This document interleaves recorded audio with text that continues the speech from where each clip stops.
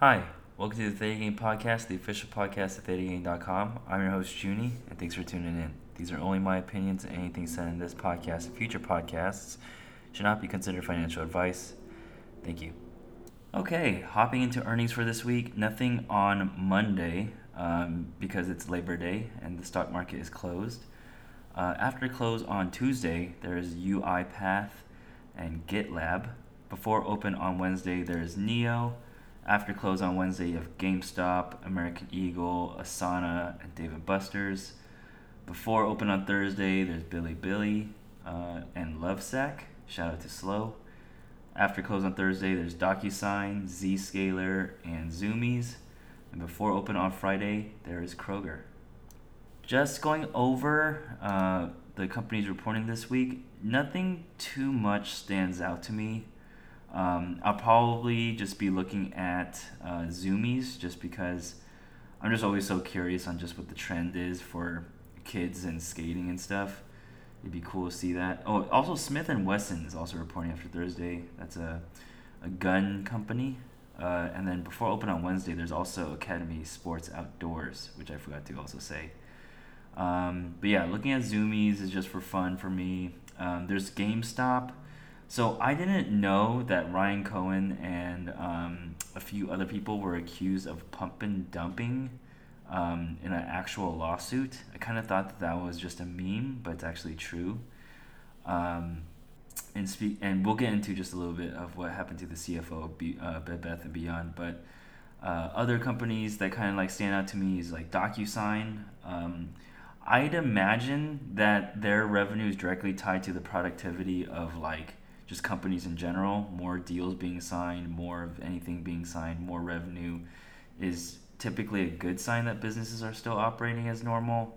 But that's just me kind of like stretching for a reason to kind of correlate their earnings with the macro economy. Another one that I'm looking at, just I guess just as like a call out, just to be, I'll just give everyone a kind of a warning. NEO stock is reporting before open on Wednesday. So NEO is a electric EV company, electrical vehicle company. If that wasn't volatile enough, it's also a Chinese EV company. So it'll be interesting to see what they report and how they report. Just because, man, China needs all the good news that they can get right now, and it'd be interesting how NEO reports. If it's extremely bullish, I'm sure that there'll be a percentage of people that think like, oh, the numbers might be needing some sort of audit or something. But yeah, Chinese stocks right now are definitely more risky than in the past. Next up, I've been working pretty diligently with some ThetaGame.com website updates. This time of me being 100% cash and the macro environment not being as welcoming as 2020 and 2021 has definitely let me have some time to really just buckle down and get the website kind of prepared for the next bull market. So the last few changes that I've done this week include fixing a bug where there was previously a UI issue where I would say that it's listed your last 10 trades, like the last 10 companies of your last 10 trades. It was actually showing 11. This has been a bug since like the release of the feature, which is probably like a year ago, but finally got around to fixing that. The trending stocks feature, so you can see trending stocks on ThetaGame.com. Previously, they were trending stocks only on ThetaGame.com, meaning like, say for example, if I don't know, in an alternate universe, this didn't happen, but in an alternate universe, Bed Bath & Beyond starts becoming the biggest meme stock. And if no one traded Bed Bath & Beyond on ThetaGame.com, it would never be on ThetaGame.com under the trending tickers. But now the trending stocks feature is very comprehensive. It's no longer using a very primitive algorithm like one that I wrote.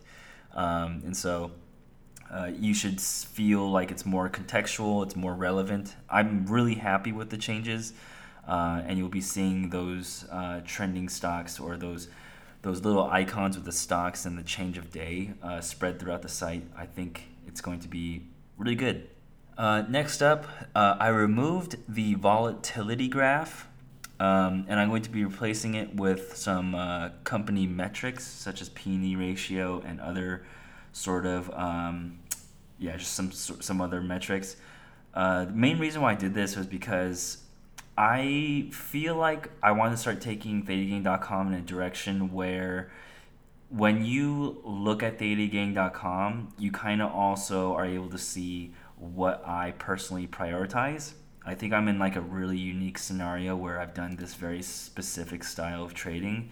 So, whether, I prioritize P/E ratio or if I prioritize like market cap, like what's important to me and how I pick stocks and how I pick options, I think that would be best to put into the website, just because I could just be like any other fintech website and put every single statistic, every single data point on there. But that leads to like kind of like data overload where, you're looking at all these numbers. You're like, oh, which number is important, or, I'm looking for this specific number. And I just think if I were to show people in in some indirect way of what I think is most important, then maybe they can start paying attention to some of those things. One of the most important metrics that I personally take a lot of, or put a lot of respect on, is the P/E ratio, namely because a lot of companies don't have one, and if you don't have one, it means your company currently doesn't make any positive revenue or doesn't make money. Any positive income. It's a work in progress. There will be more stats, but I wanted to remove the volatility graph because really it wasn't very like helpful. It only added stuff to the UI. It didn't serve much function. And while I thought it was really cool and I put like a good amount of work in it, something you learn as you get like a little bit more and more senior and a little bit more like, I don't know, comfortable with coding, you learn to scrap things in lieu of just making the website just more polished. And most people do not know about this, but there is or was a reports feature. So like I did some discounted cash flow models for my patrons. And if you were a patron and if you logged in, you looked at a particular stock, there'd be like a 5-year outlook outline of what the price could be projected to be. And I also took that out because I actually want to bring that one back, but more transparent. So while there's a lot of back-end work that needs to happen for there to be calculations of, WACC, weighted average cost of capital, and, gathering of beta and all of these other things that you need for this really intense calculation, I would feel much more comfortable if I was able to present it in a more transparent way of how it's all calculated. And so patrons or users of the feature can feel more confident about how the numbers are calculated. So reports are going to come back. I have dreams of having it come back as like a PDF and having there be like a fancy ThetaGang report PDF with ThetaGang watermark on the bottom left corner, or maybe watermarked in the very middle, or something that looks super official. And maybe there's like an earnings report, like pre-report, where it's like I show what's expected, what's the good levels of support, where it's expected to go, the expected move. There's so many cool things I want to do. I have to just come up with the user story of just like what do people actually want it for. So that's probably going to be coming out as like a patron survey or a patron question or something like that. But that's coming back, and that's going to be better and more transparent than ever. And then the very next feature, one that I'm going to be working on like probably like right after this recording, just because I have like the whole day to myself here. I want to work on a similar stocks feature. So say, for example, you go to the AMD stock on ThetaGang.com. I want you to be able to know what other stocks are like similar to AMD, and I'll show those stocks near the middle of the page, and you can also check out like NVIDIA or Intel or maybe like TSMC and all that stuff. So I think it's going to be a really cool feature. I'm always looking for ways to have the site more interconnected. Right now, it feels like the site is in many buckets. For example, like you go to your profile, I consider that a bucket. You go to a specific stock, I consider that a bucket. You go to a specific trade, I consider that a bucket. But like, say for example, you go to a specific trade, and then there's another, there's a few more buttons that say like, oh, click here for another trade that's similar to this, and then now you're suddenly traversing different buckets and making this like interweb of interactions you can have to navigate around the website and check everything out is good. The less times that a user has to click back is pretty good, in my opinion. But yeah, I mean, one day maybe I'll just write a giant retrospective of just things that I've learned while developing this. But I'm almost certain that these are things that UX people just learn on day one of UX school or wherever you learn UX. Okay, and a bit of heavy news. 12:30 p.m. Friday in Manhattan, in New York. The CFO of Bed Bath & Beyond appeared to have jumped from a 57-story skyscraper in the neighborhood of Tribeca. It's appeared that no suicide note has been found, but also no criminality is suspected. They don't think that there were any ill intentions that happened beyond Gustavo Arnal causing harm to himself. Gustavo is one of the people that I kind of mentioned earlier in the podcast about a class action lawsuit accusing him and Ryan Cohen and a few other shareholders of doing a pump and dump to artificially raise the price of Bed Bath & Beyond. I also do want to report that this is not a confirmed suicide, but I'll be talking about it in a way that is assuming that it's a suicide. I'm going to just hope that humanity was good here and there was no ill intentions, no one pushed him off, no one forced him to jump, no one did anything bad like that. I do find it weird that there's not a suicide note or anything to have like let his wife know, because his wife saw and yeah, I had to just quickly check. It does confirm that his wife saw him jump, and we're just going to have to take his wife's word for it. It's a really sensitive situation, so I'm sure that like questioning and all that stuff has happened already or is happening right now, as this was just reported like earlier today, that his wife saw him jump, and it's just wow. Like, this stuff gets to me. It's the... Like, remember Alex Kearns? Remember that episode? Like, it sucks, right? When people commit suicide because of numbers on a screen, right? Or, like, just anything related to finance. I think it's really sad that people kill themselves. Not in a sense of, like, oh, I think it's sad because I'm higher than that or better than them. But it's just sad in general because there's so much more to life than just watching a number go up and down. Like I mentioned, sometimes that like it's nice to have money. It makes your life really easy when you have a lot of it, but there is a lot of burden that comes with like stressing about it too much or wanting it too much and then doing things that you would never consider yourself in danger of doing until it's too late, I think in any scenario, you should not feel that you need to take your own life or commit suicide. And by the way, like the reason why I corrected myself there from saying taking your own life and then saying suicide is just a quick fun fact. You should be saying the word suicide like as much as possible. It shouldn't be necessarily like a taboo word, right? Like you don't want to dance around the word suicide because it's a very prominent thing right now, and the more we distance ourselves from the word, it's going to be like something that we continue to just do in passing, like saying that Arnold or Mr. Arnold or Gustavo took his own life. It sounds a little bit better than him committing suicide, but it also doesn't change the fact that, it's still a really, really bad thing.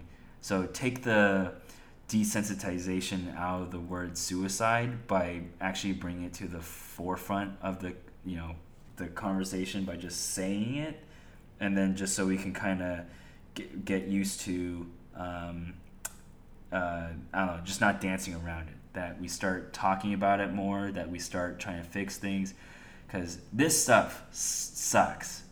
I don't like no matter how memey this could be, and I'm sure there's some percentage of Wall Street bets that is actually making fun of this, which is actually really sad.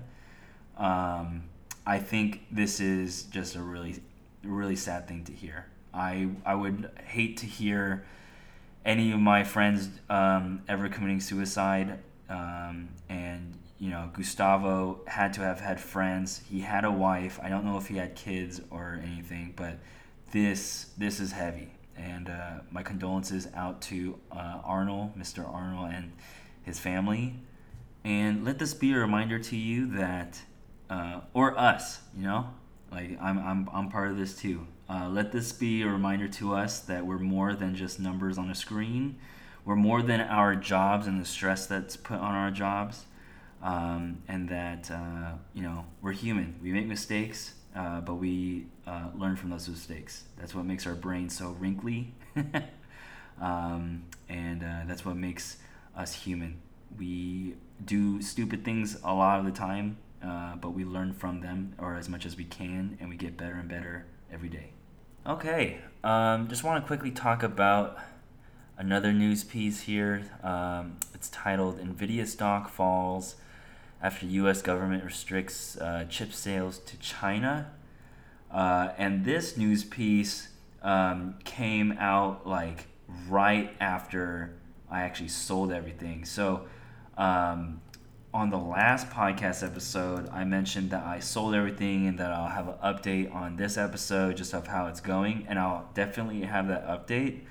But this news piece with NVIDIA stock falling because the U.S. government restricting chip sales to China, this update essentially means that NVIDIA can no longer export its chips to China, Hong Kong, and Russia, and that will directly impact their revenue, definitely in the short term and possibly in the long term, depending on if there can be any exemptions that the U.S. government gives to NVIDIA, or maybe they decide to work with NVIDIA and include them on more government contracts.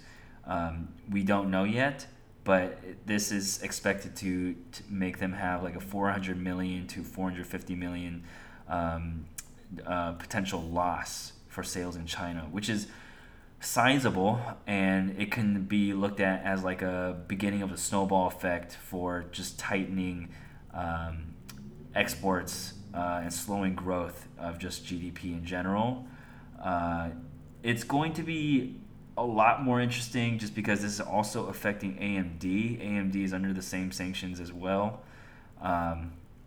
And so semis and semiconductors, as much as I loved them because they were like kind of immune to the China news back in, I don't remember, like 2020 and 2021. Like, I never really considered China to be a risk for any of these two stocks, but this coming out has definitely made me think otherwise. This news piece came out after hours on Friday, August the 26th, which is the exact same day that I actually sold all my stocks. I sold my stocks, what time was it? Let me check here. I sold my stocks a few minutes before close, like 12:52. And I sold my AMD stocks. Sold my PayPal stocks at 12:50. Yeah, about like 10 minutes before close, I sold all of my stocks and I closed out all of my covered calls. Let the Discord know. It's all posted. All of it is time-stamped on thetagang.com/Junie, just so you guys and girls know that I'm not lying. And it's also on stream too. But yeah, sold out everything, and then I checked after hours market. I think over the weekend, like I didn't even check after hours on Friday because I stepped out to do something. But checking over the weekend, I saw that there was an after hours drop, and then I was like, huh, what is that? And I looked it up, and it's because, yeah, Nvidia is being is not allowed to sell its high end chips to China. Now, China can still buy like regular GPUs, like regular graphics cards and stuff. It's the AI powering and data center powering chips, the super high end expensive ones that Nvidia is not allowed to export to China because the US is trying to make sure that it doesn't get into the wrong hands, like say for the like military sector. Um, and yeah, this just goes more into why we had this semiconductor bill in the first place, because the semiconductor bill allows U.S. based companies to have money to build foundries so they could start manufacturing chips here in the states. Um, Nvidia, as far as I can tell right now, is still allowed to build out of China for the time being, but that more is to be revealed at a later date on just what is happening with manufacturing. But for right now, they are still allowed to build out of China. And for, I guess, today's topic, I'm still not sure what I'm going to name this episode, but I had a really great question that I wanted to personally answer here. Just kind of go and walk through my thought process. The question is from a patron, Avrilian. Now that you've exited your positions, can you share what your experience has been like watching the market from the sidelines and what your thoughts have been? Do you think not having any positions has made you more objective on the market economy as a whole? Would love to hear your thoughts on this. Number one, like the very first thing that I want to say before I even get into this sort of question is me selling everything like prior to the market, like dipping to.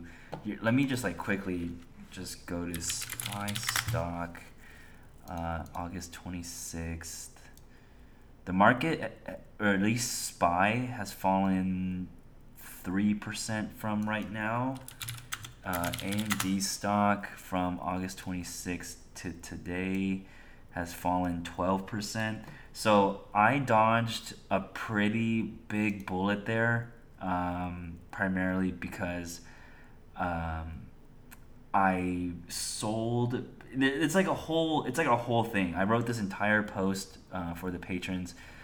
In a very quick summary, I almost broke even on AMD 6 times. And I just had a gut feeling that we were going to start our next leg down. I didn't want to hold over the weekend because I just didn't want to really think about it. And at one point, I was like down like 16, 17K on my AMD position. I wrote cover calls, I bought the dip, I did everything that I could ever do. Almost broke even 6 times with giant whips, ups and downs. And I eventually exited my AMD position for a 2K loss. And then, yeah, I just consider that to be incredibly lucky. And where I am right now, having dodged 12% on AMD loss and 3% on SPY and just in the market in general, I guess that's just the reference point that I want you all to know that I have right now. It's like I am still red for the year. I'm down, I think, let me see, like 6, 7, let me find that real quick. Just so you know, as I'm talking here, I don't sound like a guru. I don't want to sound like I have all the answers in the world. All I can ever really talk about is like my actual results. So, not trying to juke anyone. I'm down 7.1% for the year. I have a 14K loss on a 197K portfolio. SPY is down 17%. QQQ is down 25%. So I think I'm personally doing really well. I just got really lucky just right like this last week by dodging a few percentage points, and then now I'm at a bird's eye view just looking around.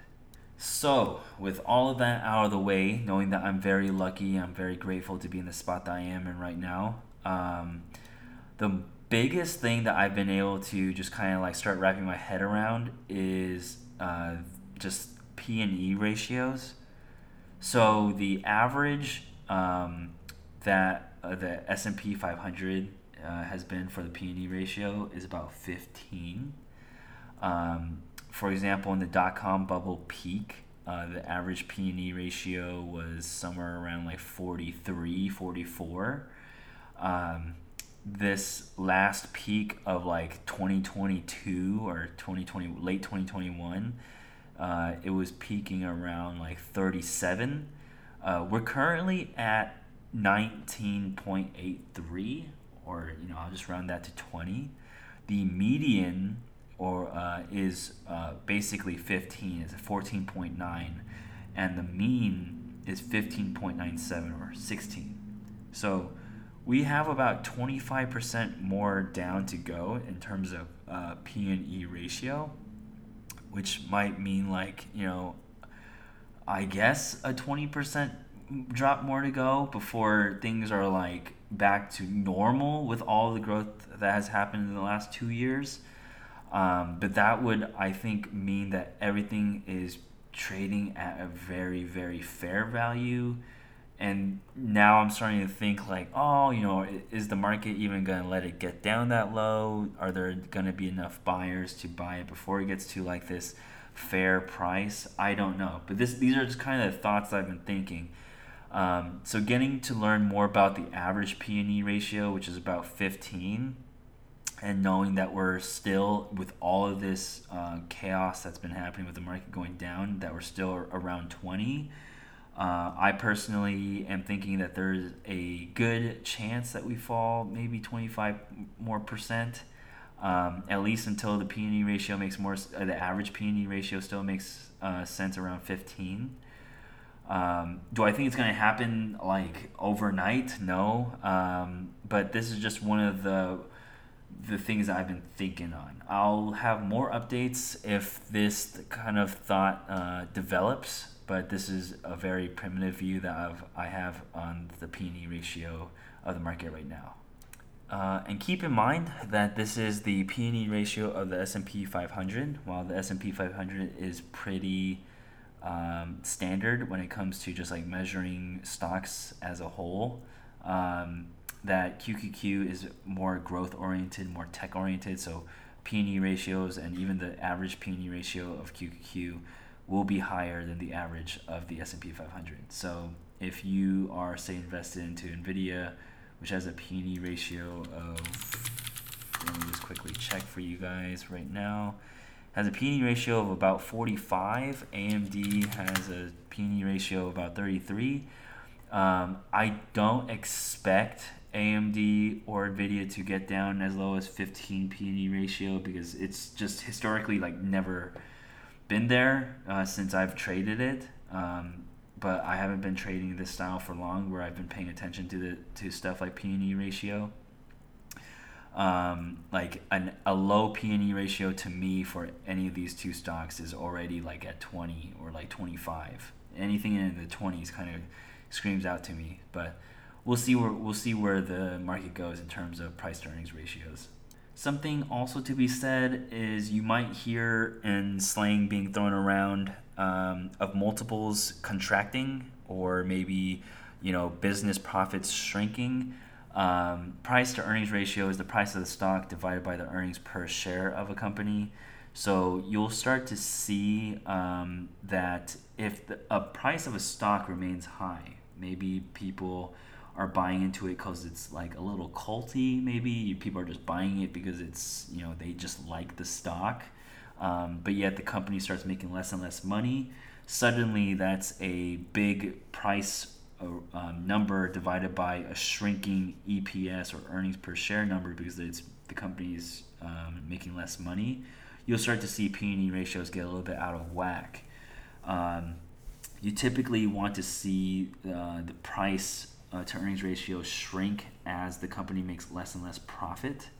There is a theory of like positive and negative divergence that you can look up if you're into like some like technical analysis sort of things, where if one number goes down, another number goes up, and that's like a sign or indicator to do some sort of type of play. Go look that up if you're into that type of stuff. But yeah, I think the name of the game right now is definitely invest in companies that have already proven themselves. If you're even thinking about investing, there's a plethora of newer investors that just started trading because of the major rally that we've had since COVID, and people have been stuck at home, maybe learning more about stocks and entering an environment where it's only gone up. Um, this is definitely a time where you want to start vetting people on their past performance, because I would say that if you bet on companies that right now have to prove themselves, it's going to be a lot more difficult to win. Um, Case in point being, if a company does not have a P&E ratio, it does not have earnings per shares, because you have a price of your stock which might be $10 and you make no money, aka zero earnings per share or negative earnings per share, um, because you're losing money, and then a positive number divided by the zero or negative number is having no ratio. So be careful. If you look up a stock and it has a P&E ratio and it's a decent number, like right now, I'm suspecting that anything in the S&P 500 uh, should be looking on its way down to 15. It doesn't look out of question to me of things going down from here. Like, I would not be surprised. I will be happily surprised if we started trending up. I think that's like always a good thing. That's something that I'm always rooting for. I would always rather have the stock market go up and then have me just join in a little bit later after it's like proven itself after a good nice uptrend. But for right now, I don't see the market having many outs to rally really hard. Um, One out that I do see is the CPI report, and just so we're all on the same page, when is that? Let me see. CPI. Um, Let me get that CPI, and found it. The next report is on the 13th. So not this coming Tuesday on the 6th of September, but on the 13th of September at 8:30 a.m. Eastern Time, we'll see the next CPI print or the next CPI number. We barely started going down the last report. So if there is a world where we show and print a lesser number than the last one, I'd say there is a chance that we can start going for another rally, and as the CPI number or inflation starts going down, that there's more and more room for a cut. But since Powell has reaffirmed that they are willing to keep raising rates and keep rates high to make sure that inflation doesn't get out of control, it just doesn't look all too great for people that are willing to put more and more money into the market. I think dollar cost averaging with money that you just don't care about at all or that you don't need is always a good thing. But there are a good handful of people that are still playing the market as if we're still in the same market of 2020 and 2021. And it's just not simply true. So if the CPI report number or inflation is reported worse than expected, I can definitely see us starting to head lower if we haven't started heading lower already. Tomorrow is Labor Day. We have the stock market off, but we'll see where the stock market finishes for this week and getting ready to see the next CPI number. My main suspicion is that the market will trade relatively flat, maybe a little bit higher, just as some relief from the amount of that we've gone down, especially since the the graphics card or the AI chip, data center chip ban from NVIDIA to China. But it's anyone's game really, and it's about knowing when and where you win and when and where you lose. If you're buying options right now, you are playing with absolute fire, because There could be a news piece from any angle. There are so many speeches that you have to kind of like keep your eyes on.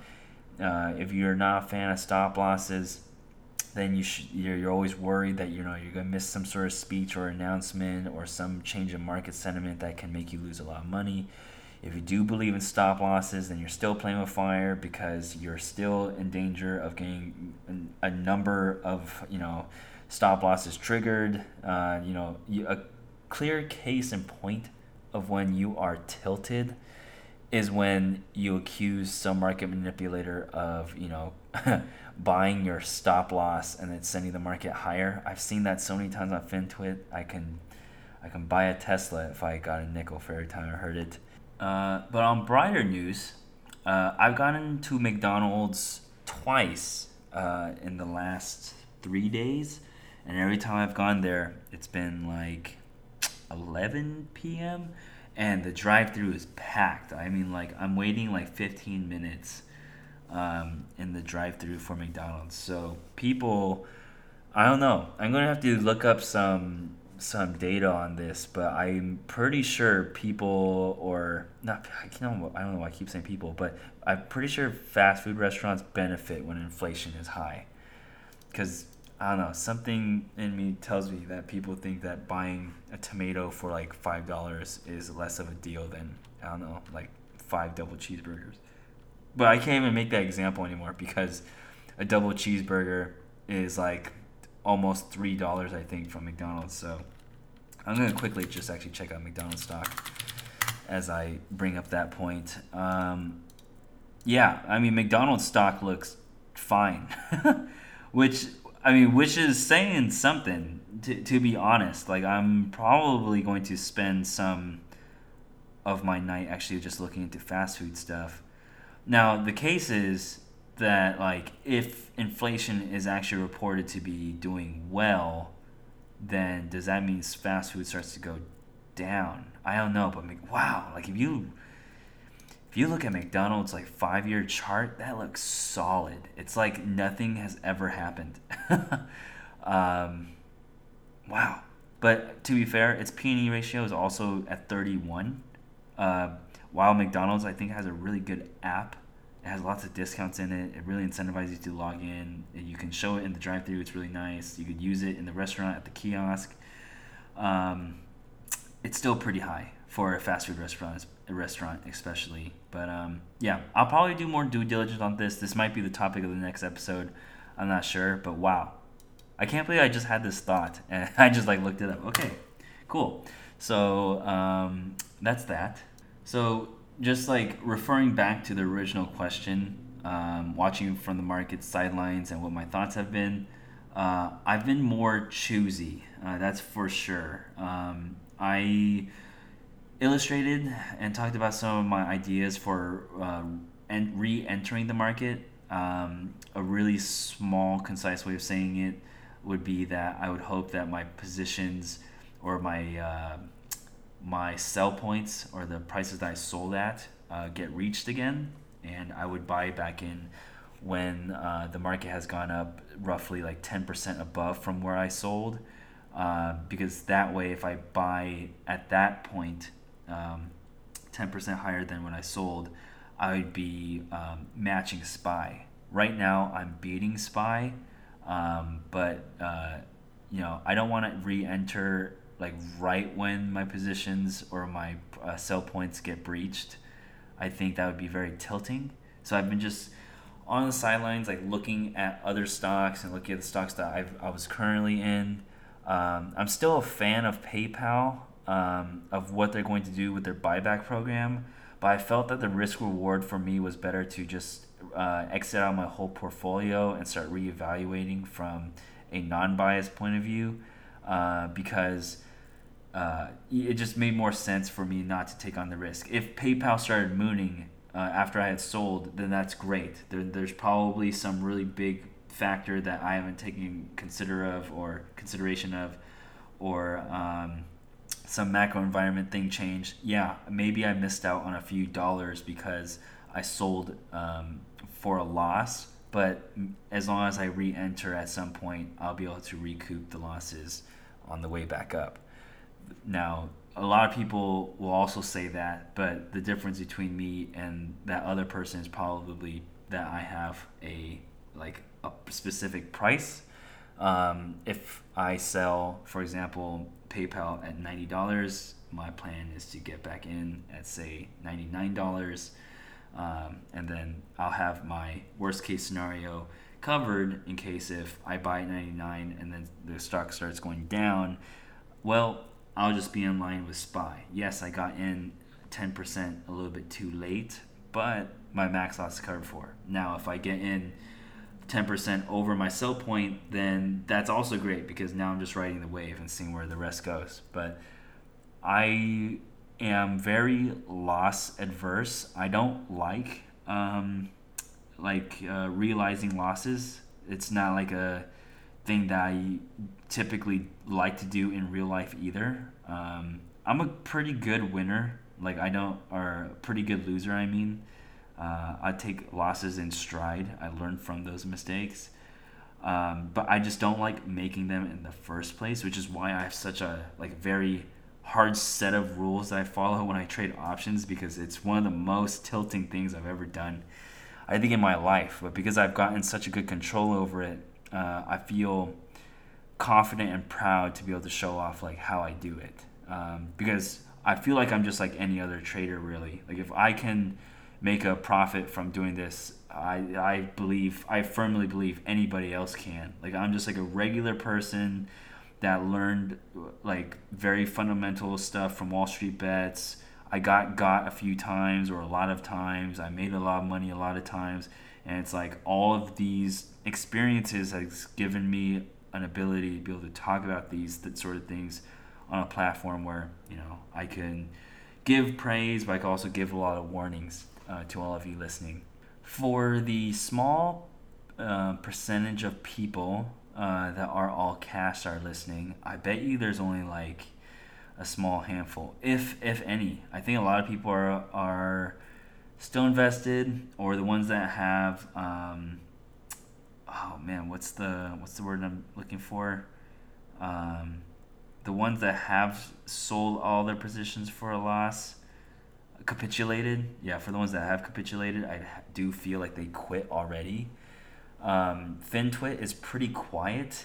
There's not a whole lot of gurus calling out plays right now, because I think it's just a death sentence for your option service if you were to call a play wrong right now, to be honest, because people are so desperate to make money right now that they're willing to listen to anything. And in a volatile market like this, you could share a lot of screenshots that make you look really smart, but then as soon as someone joins that service and then follows a few trades and realizes you never talk about your winners or you never talk about your losers, then that's one upset customer. So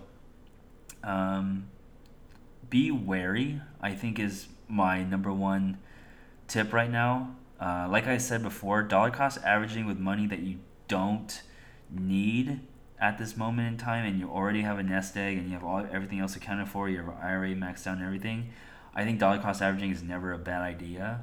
But there is just a big warning that I gotta give out, that is if you're still actively trying to produce as much trade volume as you were doing in 2021, that's probably a good sign that you need to, or if you're at as much trade volume as 2021 and you are red, that's probably a good indication that you need to slow down.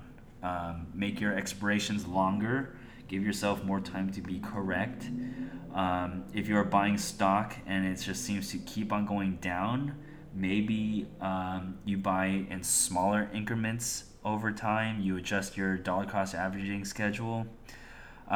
Because I'm really hard pressed to find anyone that's really green at the moment, because it's tough. I mean, the only green in my portfolio that I've had this year included Intel, and that was $18. Costco, which is around $4,000, and Costco, Intel, and Nvidia, which was around $2,000. But besides that, down. What was it again? Just to hammer it home. Yeah, I am down 14K on a 197K portfolio, and I'm down 7.1%. And so I'm super happy that, again, I dodged all that scary China semiconductor news. And currently, I'm in no rush to hop back into semiconductors. I really love to see earnings come out first, see what the impact is on just revenue from just China, and just more news about that stuff. It'd be nice to just hear from the CEO what's happening on the earnings call, as opposed to just seeing news pieces come out. I'd rather just hear it from Jensen himself or Lisa herself. And what else?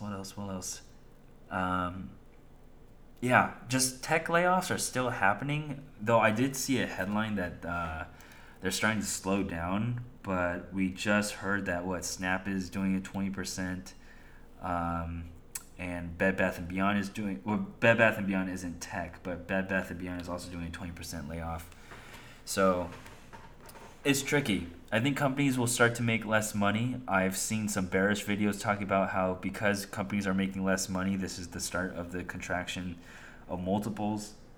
And so that's why I think that P/E ratios have room to go down, aka earnings of companies have room to go down, aka people thinking that earnings going lower means the stock should be lower, going down.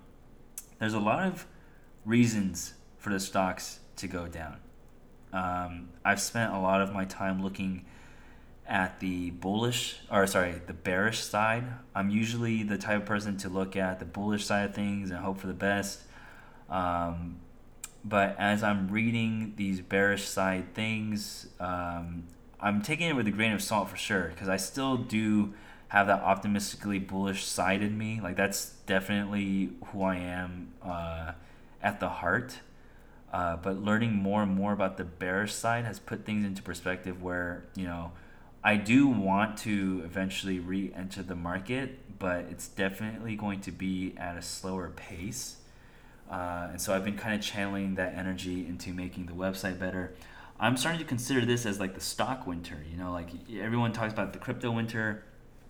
During the crypto winter, Coinbase and all these other big crypto companies, they don't just like pause because Bitcoin is at a low price.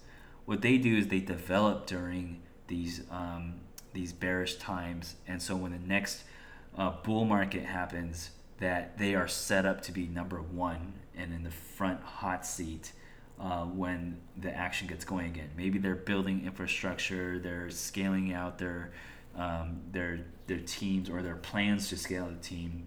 A lot of people are doing cutbacks right now, but the same thing with like the stock market bearish movement. Like if stocks aren't doing so hot and I feel like I'm really antsy, I'm going to channel that energy into making TheDataGain.com website better, because when there's going to be that new influx of all these bunch of cool people joining the market again, really hyped up to make a lot of money, TheDataGain.com will be even better than ever, and maybe even more beginner friendly, because really I'm only one person, so I don't have all that time to make it like a first time visitor friendly site. I think TheDataGain.com right now is in a spot where you hear it from a friend, and then you get like a summary from your friend of what it is, and so you kind of have an idea of how to use it.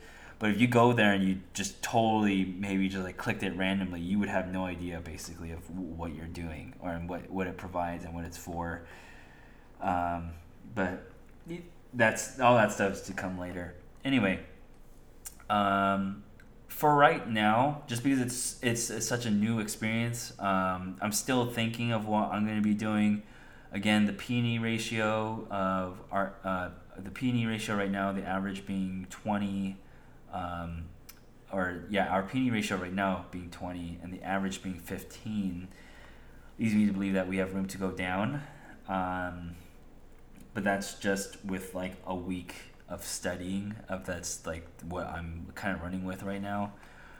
Maybe my opinion changes. Maybe I dedicate some time this week to look at bullish things. I know I'll definitely be taking a look into why McDonald's has been doing so well, and I'll probably be comparing it with Yum Brands, Yum Foods, with other fast food companies, and just seeing what consumer behavior is like when inflation is seen to be high. I think that's it for today's podcast episode. Just really lucky again that of the position that I'm in, and I'm trying to not mess up. Like, something that I've been really like coming to realize is the longer you do something, the better the chances of something lucky happening to you with doing that thing, right? Like, for example, if you trade for a week, maybe nothing lucky ever happens to you.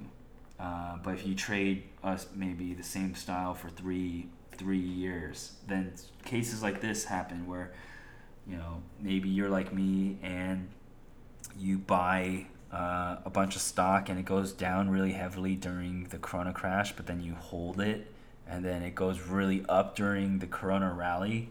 I consider that a bit of luck that I've had.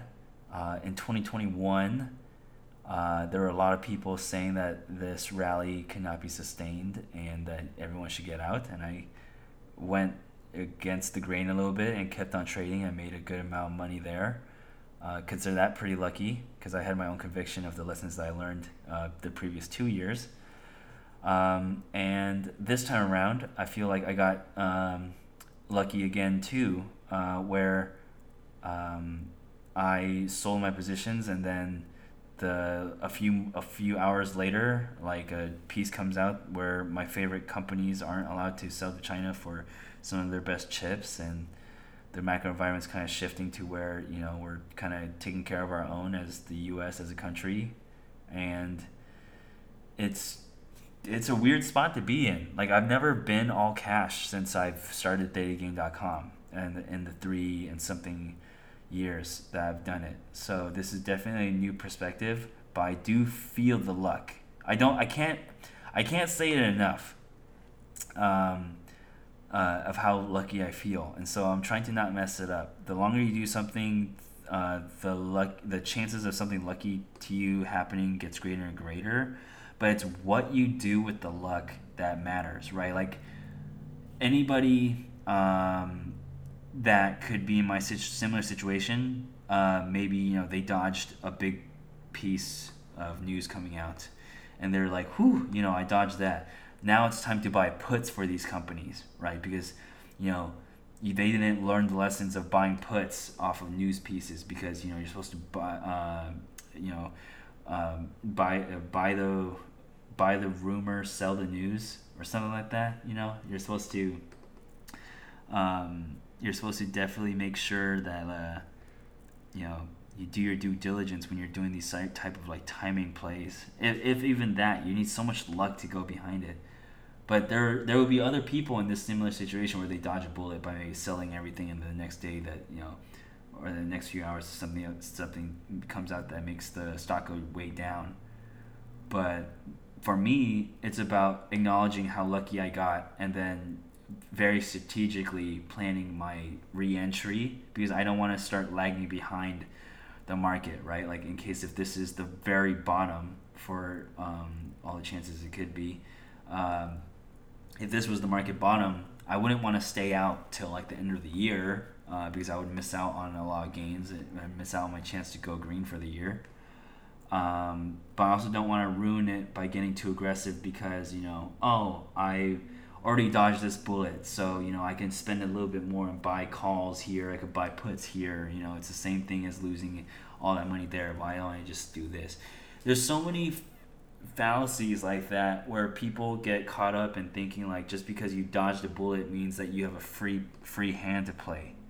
You need to make sure that you realize when you get lucky, and you do smart things when those things happen to you, and that's something that I'm just going through right now. Anyway, that was a bit long-winded of just how I feel being on the sidelines, but I guess I couldn't think of a more concise way to say it. It's a good feeling. I wish that I could feel proud and kind of gloat about it and all that stuff. I think another guru would be like, uh, I don't know, like on FinTwit or something, would show off like, oh, if you had listened to me, you could have exited out because of this, and this was so obvious to see because now the stock is down like this, and join my service for, I don't do that stuff on Twitter, or I don't even really do that stuff on the podcast. Like, you don't really hear me say like, oh, there's this many seats, there's this sale if you join now, if you refer this, or there's none of that, right? Like, this podcast is definitely just for those that, I don't know, need something to listen to on the way to work, or just want something casual to listen to about the stock market, I guess. Just hearing a normal person talk about it. Like, I don't use big words. I just kind of just go with the flow. But yeah, it's fun. I'm still having fun, and it's a primary reason of why I'm still building out the website, still doing the podcast. I love to still be trading as actively as I used to, but I understand right now the macro environment is not in my favor. So I'm just doing the smart thing by being a little bit more patient right now, but I'm definitely still looking. I'll probably have updates about McDonald's for all of you next week. Maybe it's just the straight up the topic of next week. But yeah, thank you all for listening. I'll see everybody next week or on the Theta Gang stream on Twitch at 7:30 p.m. Oh, actually, on Tuesday, there will probably be no stream. Or if there is, it'll be a surprise one at like 5 p.m. Pacific, because my jiu-jitsu class is actually moved to 7 o'clock now. So I need to start going at 7, which means I could probably stream at 6 maybe, or 5 p.m. Pacific. I'll probably do one of those times and just stream and just see who comes. Like, I'm not gonna make a big deal of it on Twitter or anything. But yeah, excited to see anybody that's able to show up to that. Yeah, twitch.tv/RealThetaGang. And I just want to also, real quickly, thank the patrons here. Let me see. I want to thank AG, Arfman, Avrilian, Beans J. Kim, Can't Make Money IRL, Chicken Dinner, Empty Cans, Fancy Wolf, Froggy Fresh Trades, Grandpa 95, JZN Kaput, Lazy Reservist, Leo Jetson, Lord Skeletor, Maestro XC, Maltman 1856, McFly, Mehmet, M. Hayden, Mike D, Mitch 87, Mods, Mr. Integrity, Mr. Sneezy, Pastor Bedtime, Pocket Change, Roostered, Rustier, Seneca, Shifty, Slow Motion, Statistically Random, Symmetrix, Digester, Theta Ray, Upstream Puddle, Vlad TC, and Ensis 88. Thank you all, and I'll see you all next week. Bye-bye.